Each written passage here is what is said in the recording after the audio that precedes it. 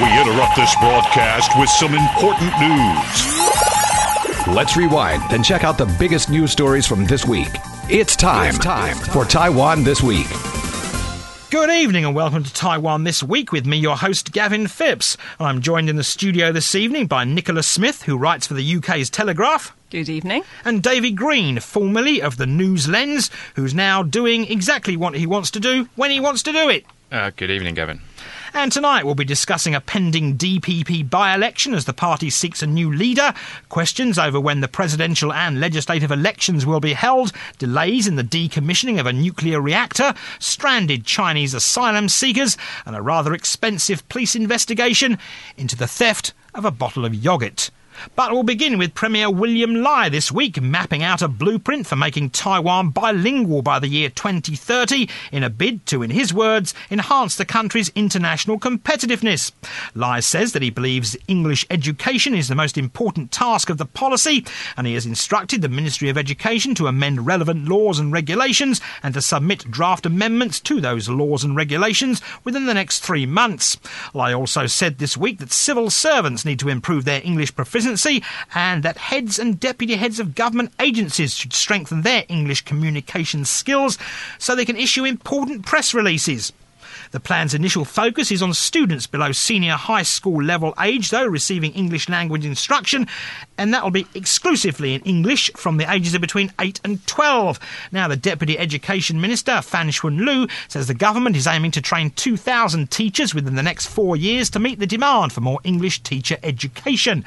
Now, according to Fan, some 18 colleges that specialise in education will be providing a series of courses offering training and accreditation of teachers in English language instruction, and the number of teachers able to offer instruction in English is expected to grow to 3,000 in 8 years and to 5,000 by 2030. Now, the plan could also see the easing of restrictions on teaching English in kindergartens, and schools at all levels will be encouraged to offer academic subjects taught in English. So there you go, David. English teaching, English bilingual Taiwan. Is it going to happen? Well, what do you mean by bilingual Taiwan? That was a question that I asked myself when I saw this date of 2030. Good, I'm asking you now. There you go. Yeah, give us your I mean, answer. if you mean, is everyone in Taiwan suddenly going to be bilingual, then I think the answer is no. But the overarching objective of this policy is to improve Taiwan's international competitiveness, which I think is broadly a good thing. And I've already heard from some people involved in the efforts to do that, and specifically by improving Taiwan's English language capability, who are encouraged by this policy. I think the key question really is to get into the detail of how this is going to be done. Where is the talent going to come from to train all of these extra English teachers, and how much money is going to be put behind this policy to achieve that? It also strikes me that there are kind of two time tracks for this. One is short term, to get those civil servants in place, specifically the ones that are involved in assisting Taiwanese businesses going overseas or assisting overseas businesses or entrepreneurs coming into Taiwan. And that would be a fast track. And then there is the slower, getting the whole workforce up to speed in English, which is going to take more time and is going to involve a kind of rejigging of the curriculum. And you would hope would take input from Taiwan's extensive and experienced English language teaching community. How much money is going to be put behind it? What else can we do to incentivize English language teachers, trainers to come here? It's been suggested that you could partner or pair this package with some money, but also perhaps a fast track to citizenship or Chinese language learning. That there should be a package to get these people in here and teaching, because it's so far we just don't know the details of that as far as I know. I don't know if I've got much to add to that. It was a very comprehensive answer. But I mean, I don't see any downsides to this policy. I only see upsides to more people knowing English. And I think it's not just about investment and business. It's also about tourism, because, certainly speaking as someone who doesn't speak Chinese, which, I choose to live here, so I should speak more Chinese. But for visitors who come here, you do notice how little English is spoken even in the tourism industry. And Taiwan has had problems over the past couple of years because of its reliance on Chinese tourists. So I think, it'd be a huge advantage to them in terms of attracting more overseas visitors from around Asia, where English is more widely spoken, and from Europe as well, because, Taiwan's obviously putting out these advertising campaigns around the world saying come to Taiwan, but there definitely needs to be more English spoken, and even just signs in English. I mean, we've been to a lot of tourist sites here where everything is only in Chinese, and that's probably going to put some tourists off.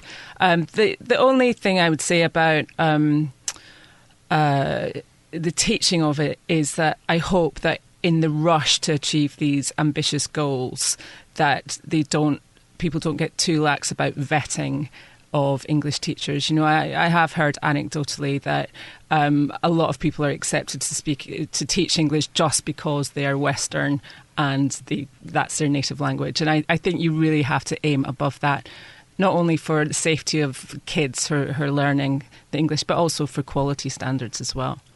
Well, David, I mean, one of the things about this is apparently 70% of all government websites will have to be in English as part of this scheme. And I love the bit about civil servants should improve their English proficiency, and the heads and deputy heads of government agencies should strengthen their English communication skills. Well, you've dealt with government agencies here like I have. Yes. Snigger. It's very necessary. I mean, one of the things that I took away from hearing this is great news for the translation community here. There's going to be a lot of work for them, and there is a lot about putting documents into English, which is a short-term measure that probably needs to be done. But personally, I've never actually come across a document that I've needed to interact with, on a non-professional level that hasn't already really been in English, or at least been facilitated for me in English such that I could understand it. So I think really this is about, on a professional level, government to government, business to business, upgrading the standard of English in that environment. I just want to come back quickly to the idea of kids learning English. I do think this is important because Taiwanese kids already do study English a lot. The problem is that they don't really have that much opportunity to practice after they exit what is a very grueling and stolid educational experience. So having this national target will hopefully eventually give rise to opportunities for them, and at least a pathway for them to say, hey, you know what, I'm going to have an opportunity to use this, even if I stay in Taiwan and don't get a job with an international company, or go overseas to study or work. And I think that could be quite important if it's handled in the right way. But do you think possibly civil servants are looking at this and going, my God, I've got to learn English? So be it, Possibly, but it can only be career enhancing. So, and also in terms of helping Taiwan to sell its story abroad, I mean, it can only be a good thing, and that's already started. You have President Tsai, she tweets in English. The foreign ministers generally, they speak excellent English. But, if you can have more people kind of having an outward-facing role as well, and kind of interacting with the foreign media, and also, not only in Taiwan but also abroad, then I think that'd be great. But, of course, they ran into trouble last year with the tweets from the Tourism Bureau, which weren't quite in English, if I recall rightly. I mean, that was a PR disaster for Taiwan on many levels. And as I understand it, they are taking measures to kind of rectify that. I think part of that was also not directly the responsibility of or the tourism agency itself. It was a PR agency that had been hired. I mean, it's possibly a bit murky as to the details there. But yeah, as Nicholas said, essentially this all works towards the goal of broadcasting Taiwan's story abroad more positively, and we can't really say anything other than that's a good thing for the country. Moving on, and fallout from the November 24th election is continuing, with the DPP this week announcing that the party will hold a by-election for a new chairperson on January the 6th. Of course, the ballot comes after President Tsai Ing-wen stepped down from the post in the wake of the party's poor performance in those elections. Now, registration for the by-election will take place between December the 10th and the 14th, and the party's Central Executive Committee will then screen the candidates' qualifications by December the 19th, and those selected to compete for party chair will then be party expected to make a live televised presentation of their policies on December the 30th. Now, the DPP says that the results of the election will be announced on January the 9th. Now, several people are being tipped to run for the post, including Legislative Speaker Su Jia-chun, Minister of Culture Zhang Li-jun, outgoing Taichung Mayor Lin Jia-long, and Chen Chi-mai, who of course lost his bid for Kaohsiung Mayor. Meanwhile, President Tsai this week also called for self-reflection and unity within the DPP, saying that the party needs to regain public trust following its defeat in the local elections. And speaking to reporters during a press conference which was held in a hallway at the presidential building, as all the local newspapers this Friday seemed to pick up on and find quite interesting. Me, I couldn't quite get it. A press conference in a hallway. Anyway, she said in the hallway that she believes a consensus has now emerged within the DPP to give priority to serious soul-searching and to engage in dialogue with members of the public in an effort to regain their support as the party moves into the next phase. Now, Tsai Ing-wen also dismissed speculation that Premier William Lai will step down next month. But those statements, though, come amid reports the DPP's losses in the elections have resulted in infighting among the party's factions over who should now lead the party and as to whether or not there should be a major cabinet reshuffle. So, David, new party leader and reflection, soul-searching, and let's talk to the public. Yes, which is also what I've been hearing from DPP legislators. This election is crucially an opportunity for the DPP to show the public that it has listened to the election result and is responding by reforming its policy making. And potentially its party culture as well. It's also potentially an opportunity for the party to split and fracture and for the kind of things that Tsai Ing-wen has been coming out and saying that she's that are not going to happen and that she's very desperate to avoid. And it remains to be seen what happens in the next few weeks or the next couple of weeks as we run up to the candidates being selected and that televised debate. But whoever runs, I think you'll expect them to be pushing a message that they've listened to voters and actually also perhaps saying that they were going to improve mechanisms for the executive branch to communicate with the legislators and with the party grassroots, because I think that was a key or failing that was, at least that DPP legislators think there was not enough communication between the two branches, and the Legislative Yuan lost its ability to check and balance the executive branch. And so you might hear people, the candidates, talking about that. As to exactly who it's going to be, you didn't mention the Taoyuan mayor. Oh, he said no already. He said no. He said no. I'm too busy, he said.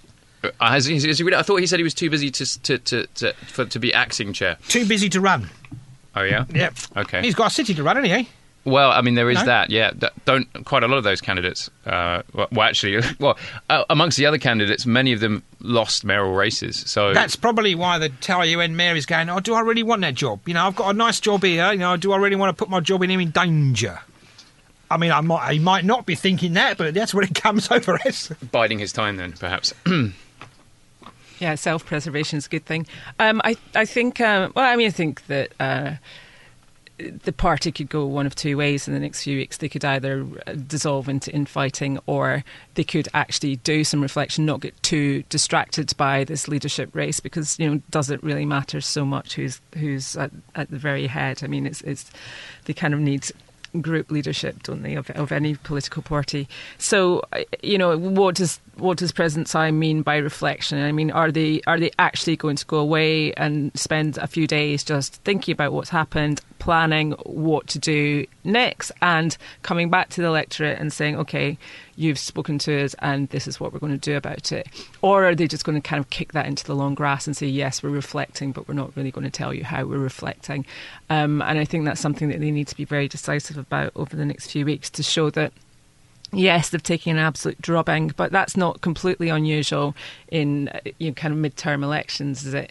They still have a chance to bring it back for the next national election. So it's kind of over to them now, really. Right, I mean, but she had a press conference in a hallway at the presidential building, David, which, of course, is she a person of the people now? Because she had it in a hallway and not the big meeting room. Well, that's obviously the message that's sort of being put across there, is that she's going to be more available. Obviously, she was very detached in the first 2 years of the term, and so there's obviously already an effort underway to present her as more open to communicating with both the public, the media, and her own party. Right, of course, going back to the chairmanship race, of course, traditionally in Taiwan, the chairperson of the party runs for president. Now, do you think it could be a precedent, that the chairperson of the party doesn't run for president? Because, of course, this is what makes it difficult when the parties pick their chairpeople. Because they're always thinking, can this person run for president? Instead of going, OK, this bloke will run the party or this woman will run the party as chairperson and they won't have to worry about running for president. It's a tough question, isn't it? It is. It is. Yeah, I mean, President Tsai is already in question about whether she'd be able to run again or not. So maybe she's hedging her bets a little bit. Or maybe the party's hedging its bets a bit and saying, well, we don't want to... want everything to depend on her. I mean, she's always come across as a kind of slightly reluctant president. That's always been my impression of her, that she's not comfortable with being in the public eye. As we've said already, that she doesn't really like to engage so much with the media or just publicly. So who knows? She might be kind of quietly trying to step away.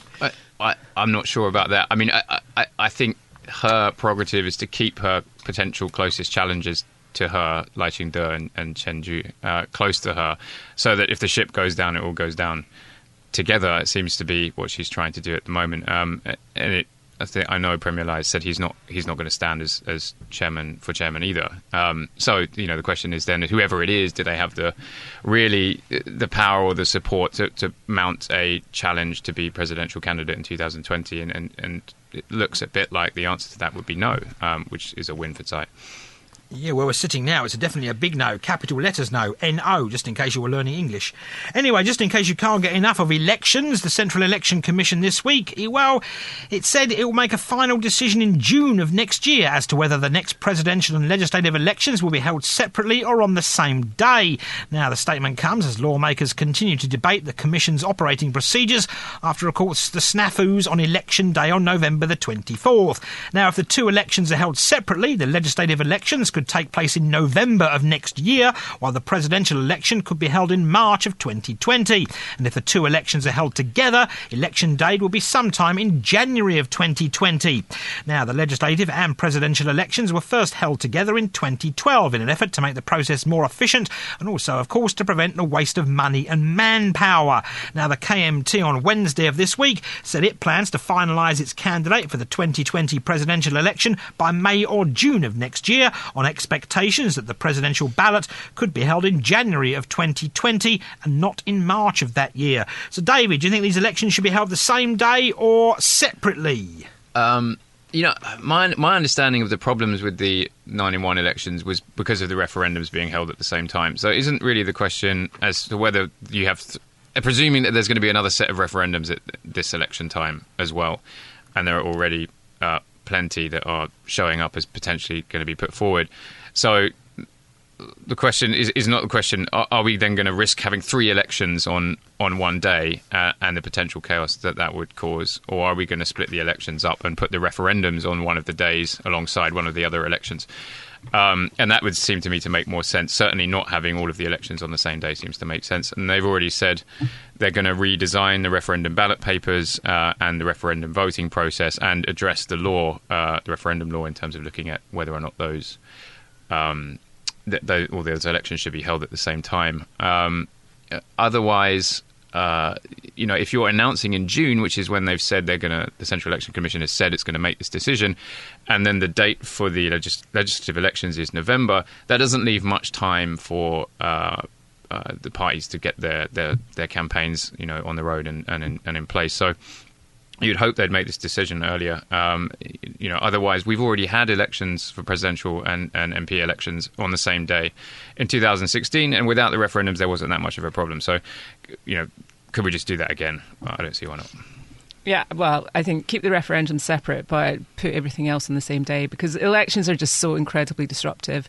And it just means no business is done in Parliament, and the government's not really doing anything. I mean, last year, legislators were telling me that the gay marriage proposal would not go through until the current...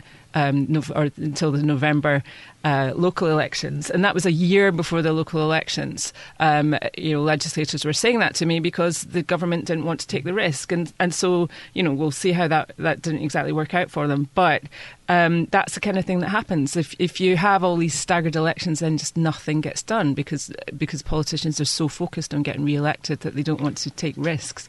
And it's just a bit annoying for the voters as well, I think, to have too many campaigns, too many vans going around the streets with blaring loudspeakers and just endless sloganeering. So, same day. That's where my vote is.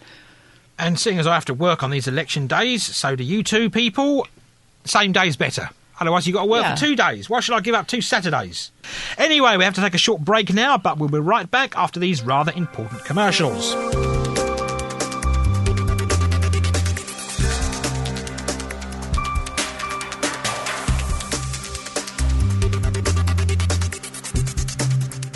Welcome back to Taiwan This Week, and a deadline for the decommissioning of the first reactor at the first nuclear power plant in New Taipei has not been met due to questions over what to do with the nuclear waste. The Jingshan power plant began commercial operations in 1978, and under its 40-year operating licence, the reactor was set to be decommissioned starting this Wednesday. Now, the plant's second reactor is scheduled for decommissioning on July the 15th of next year, but the plan to decommission the 2 reactors, it included the construction of an outdoor storage yard at the plant site for the dry storage of the spent nuclear fuel, and that facility was built in 2013. However, it has yet to pass a New Taipei city government inspection, which it needs to obtain an operating permit, leaving the decommissioning process basically in limbo. And New Taipei Mayor Eric Ju is also voicing concern that he doesn't want the spent nuclear fuel rods or the nuclear waste anywhere near his city. Now, Taipower says it believes that it's safe to move the fuel rods to dry storage facilities rather than leave them in place, which of course runs contrary to what the New Taipei City Mayor said. So there you go. They had a referendum. Let's all continue to use nuclear power, and they can't decommission the reactor from a nuclear power plant because they've got nowhere to put the nuclear waste. It's chaos, isn't it? And this follows a number of flip-flops within energy policy by the DPP, including on whether to restart the nuclear plants last year. I don't think anything has fundamentally changed. They've said they're going to come out and with a new energy policy in 2 months. If I was industry, my question would be, hang on a minute, just about got everybody on board with the program after a lot of pulling teeth teething problems with the energy policy and the commitment to renewables. Whether or not they do need to show that they've listened to this referendum. So I expect this new energy policy to be some kind of fudge and potentially involving the delay of the decommissioning of the third nuclear power plant, Myanshan, I think. It's the third one, yeah. Yeah, which they have requested a delay in the decommissioning of that plant. Bringing the other power plant back online, the first one, I think, was simply because it had finished scheduled maintenance. And as the one in New Taipei City, sure, that somebody has to answer for that. That's ridiculous that they built a facility in 2013 and nobody inspected it. There's got to be some shenanigans going on there as to why that didn't happen. Probably to do with whoever was in power not wanting to be seen to sign off on this during their tenure. But allegedly, or we can look into that. It's not clear. But from the DPP's perspective, whatever this new energy policy is, it has to be relatively consistent with what they've said before, while at the same time giving just enough ground to show that they have listened to the electorate at the referendum ballot box. Because they did listen to the electorate, because on Thursday of this week, the Cabinet said we've abolished the article, whatever it was, number I can't remember, in the government energy policy, and they no longer plan to make Taiwan a nuclear power-free island by 2025. That's not what they said. They said, I understand it, they've removed it from the law because that's what the law says they have to do, because that was the question in the referendum. But what they've said is that their energy policy remains the same. It's just not on the statute books.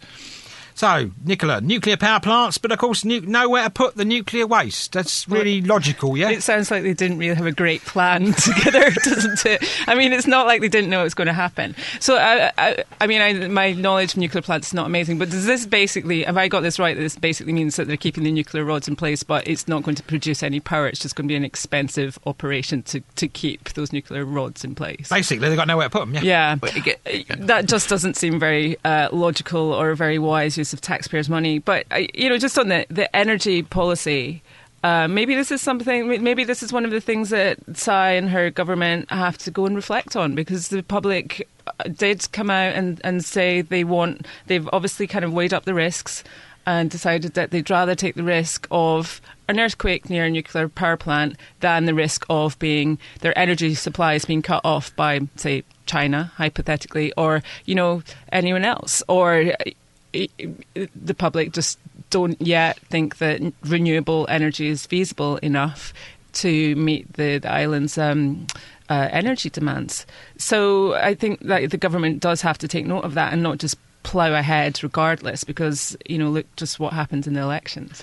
Yeah, and just to add to that, I think that they do have and are being incentivised or encouraged by civil society groups and other stakeholders to communicate energy policy more. I think there was a survey this week asking Taiwanese voters how much what proportion of power they think is generated by nuclear, and I think they came back and said 42%, and the answer is sort of 8 or 9%. So there's a massive amount of confusion amongst the electorate as to what Taiwan's current energy makeup is, and even what the energy policy is. If you look at the details of that survey, if you're interested in this, I encourage you. I think it's the Risk Society of Taiwan did the survey. I think it was 44% of respondents said they believe that Taiwan generates most of its power from nuclear energy. Right, which is obviously false. So, if you believe that, and then somebody asked you whether we should take that all offline by 2025, sensibly you'd say, well, no, we'll have no power. So, this speaks to just a lack of communication on behalf of the government in terms of engaging the public with what its energy policy is. And so whatever this new policy is, it should be followed up with some educational drives to make sure the public understand it. It should obviously be covered up with drives to explain how you dispose of nuclear waste, of course, Well, there's also talk of having local referendums, which I find laughable, because we could ask the three of us in here, would you vote in a local referendum to have nuclear waste stored near your home? Well, obviously, I've got a spare room, actually. Yeah. Right. Exactly. So, maybe if the question was, plus 20,000 NT compensation, you might vote differently. But you can't put matters like that to a local referendum. I don't think. You just have to make a decision on a national level. I think we should also just calm down on the referendums as well. Obviously, I'm not a big fan of referendums, being British, but we don't talk about them on this show because of no, we don't. Brexit. Okay, moving on. But issues of major grand strategy aren't really. That's why we have elections as well. You kind of, to some extent, you've got to trust the government that you vote for, even if you don't necessarily get the party you want. I think too many referendums is just counterproductive. And 2 Chinese nationals who apply for political asylum here in Taiwan during a transit stop in September, they remain at Taoyuan International Airport, where, as we record this show, they've now been for about 72 or 73 days. Now, the Mainland Affairs Council says that Yan Kefan and Liu Xinglian have applied for short-term entry permits into Taiwan to seek asylum here on the grounds of political persecution in China. However, the 2 men have been unable to actually enter the island from the airport because, they haven't been able to provide any evidence to support their claims of political persecution. Now, the Ministry of Foreign Affairs has now been asked to check whether the 2 Chinese nationals have made previous requests for asylum in a third country. Now, both Yen and Liu arrived at the airport on September the 27th on a flight from Thailand. Now, they were scheduled to fly on to Beijing, but did not get on the outbound flight. Now, both of the men apparently hold refugee certificates issued by the United Nations High Commissioner for Refugees. So, Nicola, there we go. We've got a DPP government that touts human rights at every opportunity. There's 2 guys sitting in an airport unable to do anything except eat airport food. Yeah, well, exactly. I know this is a really serious issue, but first of all, can you imagine a worse airport to be stuck in? I mean, all it is designer handbags and no coffee. I mean, those poor guys, it's just... that in itself is awful. But yeah, I mean, I'm actually looking into the story. I was really quite surprised that, and I didn't know this, that Taiwan has such a weak refugee policy, that there's basically no refugee laws. Weak. It doesn't have one, does it? Yeah, and which is surprising. I mean, Brian Ho, who is quite often in this programme, he wrote a really good piece in New Bloom magazine just about what, a missed opportunity that is for Taiwan, because Taiwan really kind of promotes itself as this beacon of democracy and, is upholding human rights, and it also demands that its own human rights are upheld around the world, which is fair enough. But maybe you should lead by example as well. And if these guys they've been recognised by the United Nations, I mean, that's not nothing, right? So, I'm sure the United Nations would not give them refugee status for no reason. So why all of this kind of, delaying the procedure, saying, we have to do our own background checks, etc., etc. Yes, you do. But at the same time, let's just be honest that there's also political reasons that are holding back this kind of case. And it's not unprecedented. This has happened before in recent years where, Chinese asylum seekers have come here and have just been rejected by Taiwan. And I don't really think that's the kind of... It seems hypocritical to me. I mean, yes, to an extent, although the last one, as far as I know, Huang Yan, was granted a 3-month entry permit when she got here, using the same tactic of buying a flight routed through Taiwan that then goes on to China and then not getting on the connecting flight. As I understand it, her case was accepted because she was supported by human rights NGOs in Taiwan who knew of her and knew who she was, and went to the airport and facilitated the discussions with the Immigration Agency and the Mainland Affairs Council. The problem, as I understand it, with this case is that the NGOs in Taiwan aren't really sure who these guys are, and so are not playing that advocacy role that they played previously.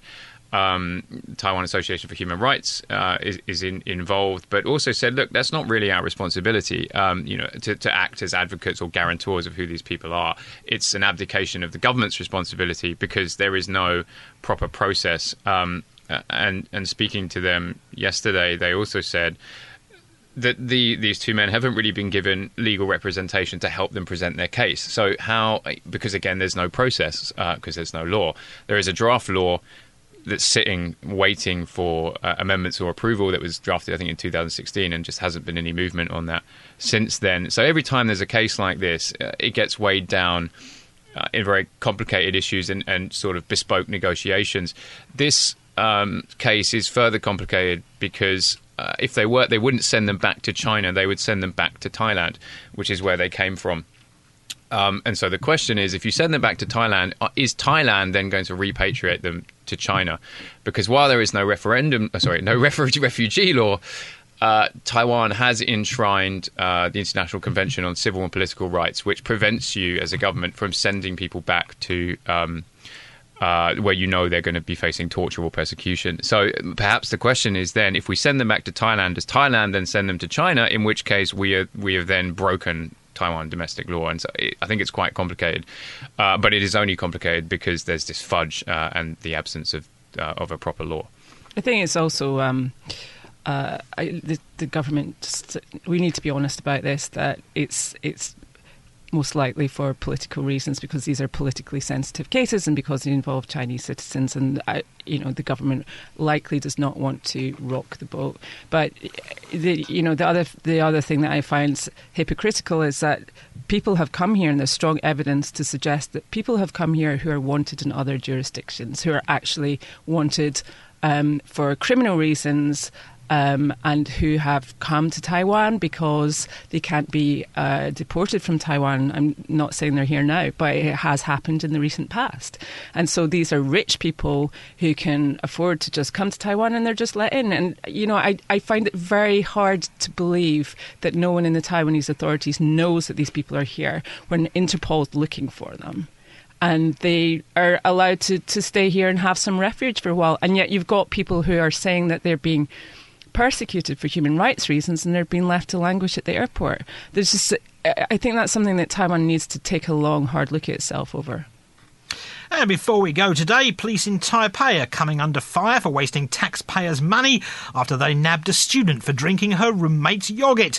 Now, the case has sparked anger after police not only spent time to check the pilfered plastic yoghurt bottle for fingerprints, but also carried out DNA tests on 5 suspects, as well as the person who reported the yoghurt drink theft in the first place. Now, according to reports, law enforcement officials spent 18,000 NT dollars in total to carry out the DNA tests, and add that to man and woman hours spent chasing the thief, it all added up to rather a hefty sum to catch someone who simply drank a 59 NT bottle of Uni President yoghurt, and I believe it was the low-fat, low-healthy, no-sugar version. Now, the yoghurt thief was unmasked following the DNA tests and is now being charged with theft. But we seem to have 2 big problems here. Firstly, the undergraduate student at the Chinese Cultural University who believed the police had nothing better to do than find the person who drank their damn yoghurt. And secondly, the police themselves for actually taking the original report seriously enough to warrant a full investigation. So if I drank your yoghurt, David, would you nab me into the police, mate? No, I think everybody involved in this case has, speaking of taking a long, hard look at themselves, should do that exactly. It's no wonder none of her roommates owned up to this, given what it looks like or sounds like this student is like. Because she's probably terrified of what she might do to them. In terms of the police, surely you just get all of those people in a room and give them a stern talking to, and somebody will own up. So along the lines of, don't waste police time. Right, something along the lines of that, yeah. Again, which I was thinking about this, surely that's an offence as well. So you get prosecuted twice, once for theft and once for wasting police time. You'd think just wiser heads should have reigned in this case. You're being very tactful. You're being too tactful. What is it? It's 3,000 NT per DNA sample, right? So it was 20,000 NT. So somebody should maybe be reprimanded for agreeing to do this in the first place, rather than just telling them all to go away. So, Nicola, if David drank your yoghurt from the fridge, would you call the busies? Oh my word, do not start me off in this story. I mean, like, how spoilt can she be? And she never lived in the real world. It's just like a rite of passage at university. Someone nicks your stuff from the fridge. You get over it. You learn in a grown-up fashion to just deal with it. Or you steal their stuff back. Yeah, you steal their stuff back. I mean, resort to childish tactics. But you don't go to the police. And the police, why did they tolerate this? I mean, why did they give it the time of day? And now her poor flatmate who drank the yoghurt, maybe she had the munchies in the middle of the night or something, we don't know. Now she's got a criminal record, which is just, over, how much was the yoghurt? 59, yeah. It's just ridiculous. No, I think the student who took that case to the police should actually be charged with something, yeah. Be charged with wasting police time. Yeah. How about the student that dibbed a roommate into the police has to buy everyone in Taipei that pays tax a bottle of 59 NT yoghurt? Yeah, to maybe just to the cost of the DNA test, she should buy like 18,000 worth of yogurts and then give them out free. I think that would have been a fair thing to say, wouldn't it? This test is going to cost 20,000 NT. Do you want to pay for that? Or would you rather just ask all of these people here to give you a bottle of yogurt? Yeah, basically. And what about the policeman that signed off on it, though? Because somebody of rank must have signed off on the DNA test, yeah? Yeah, I think he needs to go for retraining. How about 5 years on Penghu doing traffic duty? Extreme? What, do people do traffic duty? I mean, Penghu's the best place, isn't it? I mean, just standing in the wet and the wind, I think, yeah, why not? That's my point. Yeah, totally. Anyway, thanks for tuning in to this week's edition of Taiwan This Week here on ICRT, and I've been joined in the studio today by Nicola Smith. Thanks for having me. And David Green. Thanks very much. And this was, in fact, our first all-British version of Taiwan This Week. And if you didn't understand it because we were speaking English, well, sorry, I do apologise. Anyway, don't forget to check out Taiwan This Week podcasts on iTunes and Android podcast apps, where you can get access to all our previous shows. And I'm Gavin Phipps from ICRT. Tune in again next Friday evening at 8 for another informative look at the top stories of the week with Taiwan This Week. And don't forget to also check out our podcast on our website, icrt.com.tw. Now keep it here for more music and news only on ICRT FM 100.